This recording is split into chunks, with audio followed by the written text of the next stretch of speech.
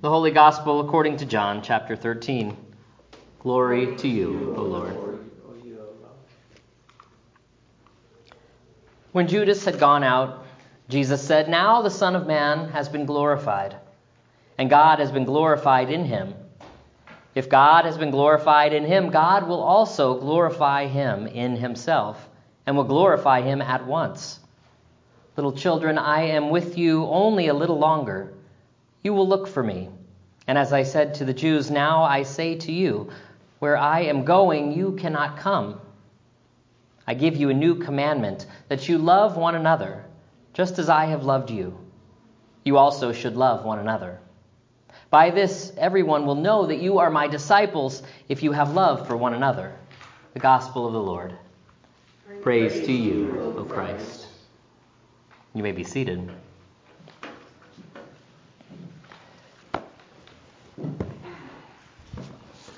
Grace and peace to you from God, our Father in heaven, and our Lord Jesus Christ. Amen. At our house, we are always moving in so many different directions, and I am losing it sometimes, but people are coming and going and on the way to appointments and school and work and who knows what else, running errands. So when I have to run to the store for something, I'm grateful to have a couple of older kids who can keep an eye on things for me, can keep an eye on their siblings. But before I go, of course, I have to remind them, now don't open the door for anyone, no candy, no fighting, take care of each other. And I trust them not to burn the place down. So far, so good. But as parents, well, we still worry, right? We wonder what's going on when I'm not there. Is everybody getting along? Did they make a mess? Are they safe? We want to know, how do we do it? We trust them. We have to trust them if we want to go anywhere. We trust them to do the right thing because we've shown them what to do. We've taught them. We've walked them through it. How to care for the siblings. How to eat the right foods. How to care for their bedrooms and their bodies and each other. So as parents, we've made this effort to teach and lead by example. We try to speak with kindness and show them what responsibility looks like. And of course, no one's ever perfect. We've messed it up. And we know they will make mistakes too. That's part of it. But we've also taught them that we can solve problems together. We can forgive one another when we mess it up. They can't become us. They're going to find their own way to do things. I know that. So we've tried to teach them our way, in this way, for a reason. So that they would be self-sufficient, that they would be kind, but they would be responsible and not burn the place down. It's the model that Jesus used to show God's love in the world. We see it as he's calling others to follow him. He teaches them a love like this, demonstrating acts of healing, helping, feeding, advocacy, justice even, inclusion. He's showing them how to walk like him, how to follow him. So at the supper, just before he was to go to the cross, Jesus gathered his friends, and they shared that meal, that Passover meal. He lowered himself to clean their feet right there at the table. He performed for them an act of loving service, one that they would not have expected from their teacher, the one in authority. He's anointed them maybe even for what lies ahead. He predicted Peter's denial and the betrayal by one of his own. As we read the story, Judas exits stage right. He's been identified as the one who will give Jesus up to the authorities. And now he's gone out into the night to do what it is he's going to do. It's here that Jesus picks up this speech to his disciples, telling them what must take place next. He's told people already that he's going somewhere, to another place, somewhere they cannot go, somewhere they cannot follow. And some of the Jewish leaders wondered out loud if he was going to kill himself. They were confused. See, Jesus was trying to explain to them in a way that they could hear, in a way that they could understand about what was to take place. And now the hour had come. It was time. So we're gathered here tonight, on this night called Maundy Thursday, Kids, listen up. It's not Monday, Thursday. It's not Muddy Thursday. It's Maundy. Can you say Maundy Thursday? It comes from a Latin word, maybe you know this, folks, of mandatum, mandate. We hear that word mandate in there. It means command, right? And we hear Jesus say, I give you a new commandment, that you love one another, just as I have loved you. And why does Jesus have to tell them this? Hasn't he shown them what to do?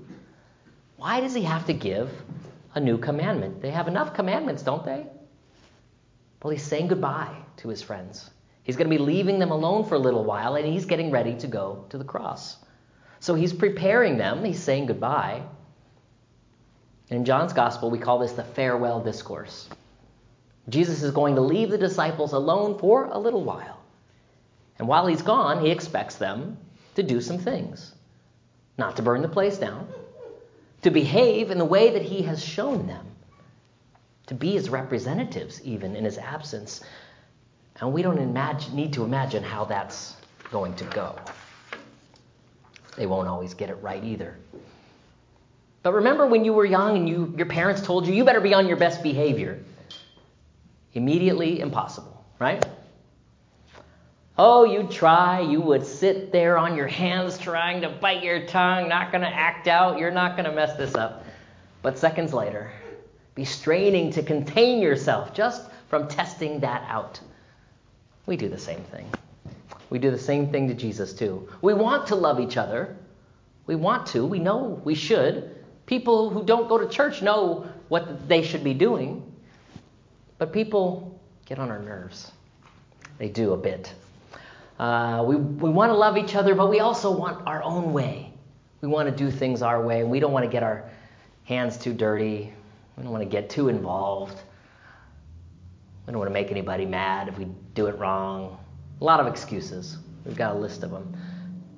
But we're still bound by this commandment that Jesus gives us, all right?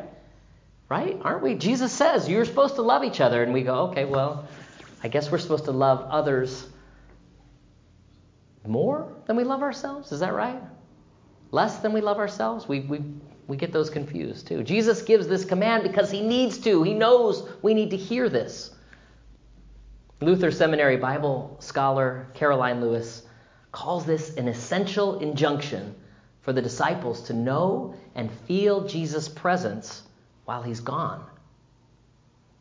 Jesus needs them to know that even when he's not right there with them, when he goes away from them, his presence remains. Not like a nanny cam hiding in the corner, spying on those kids who I leave alone for 10 minutes to snitch on their bad behavior, but to remain tethered to these beloved ones that he's been with for the past 3 years. He needs them to know that they are not alone when things get rough, because they're going to. And when they're afraid, when blood gets spilled even. He wants them to be bound together by the love they've learned from him. A love like this will get them through whatever comes. So this word is for us, and we receive this command in faith, knowing that we are his followers too, and are in need of Jesus' presence with us, because the world is a scary place. Just this week, we've heard enough scary stories in the news to know we need to love each other better.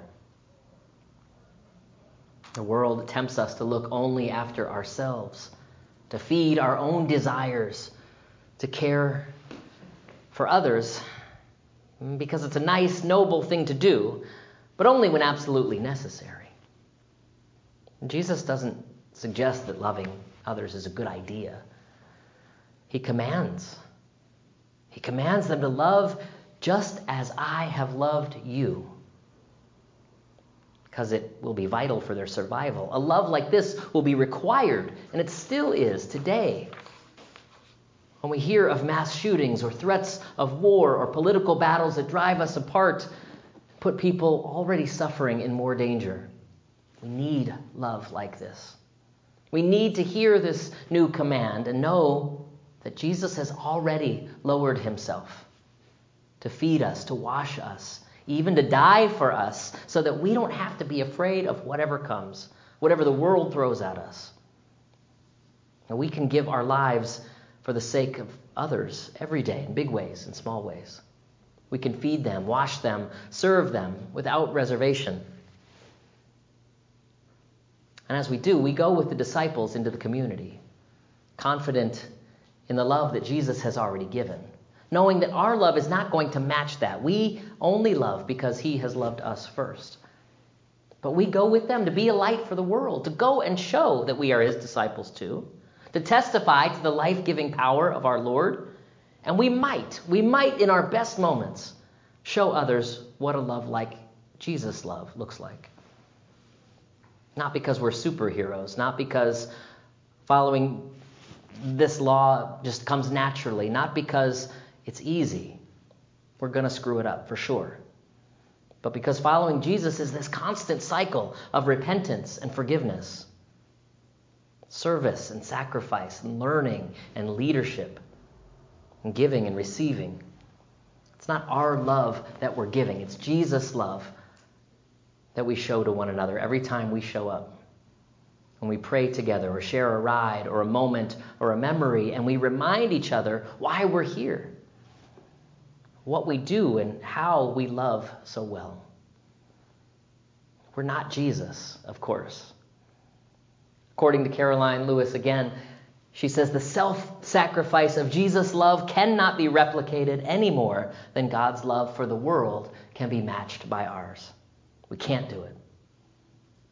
To care for the community of faith, to love one another in whatever way we can, is to remember how Jesus has loved us, what the Word has done, and how the Lord has shown up for us. So we wash someone's feet. We remember why we need Jesus, who has washed us in the waters of baptism.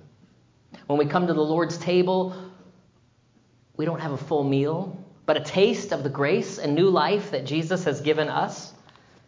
When we are sent to serve, we remember that he has served us by giving his life for the sake of the whole world. When we love like Jesus, we remember that we need Jesus all the more. So tonight we'll wash feet. We'll give our gifts. We'll come to the table to taste his life-giving love once more. Then we'll remember again his humiliation, his suffering, his painful death, and the things that he did for us that we cannot do for ourselves. His hour of love that changed our lives and our world for eternity. We'll look for him. We'll see him in a love like this. Amen. Amen.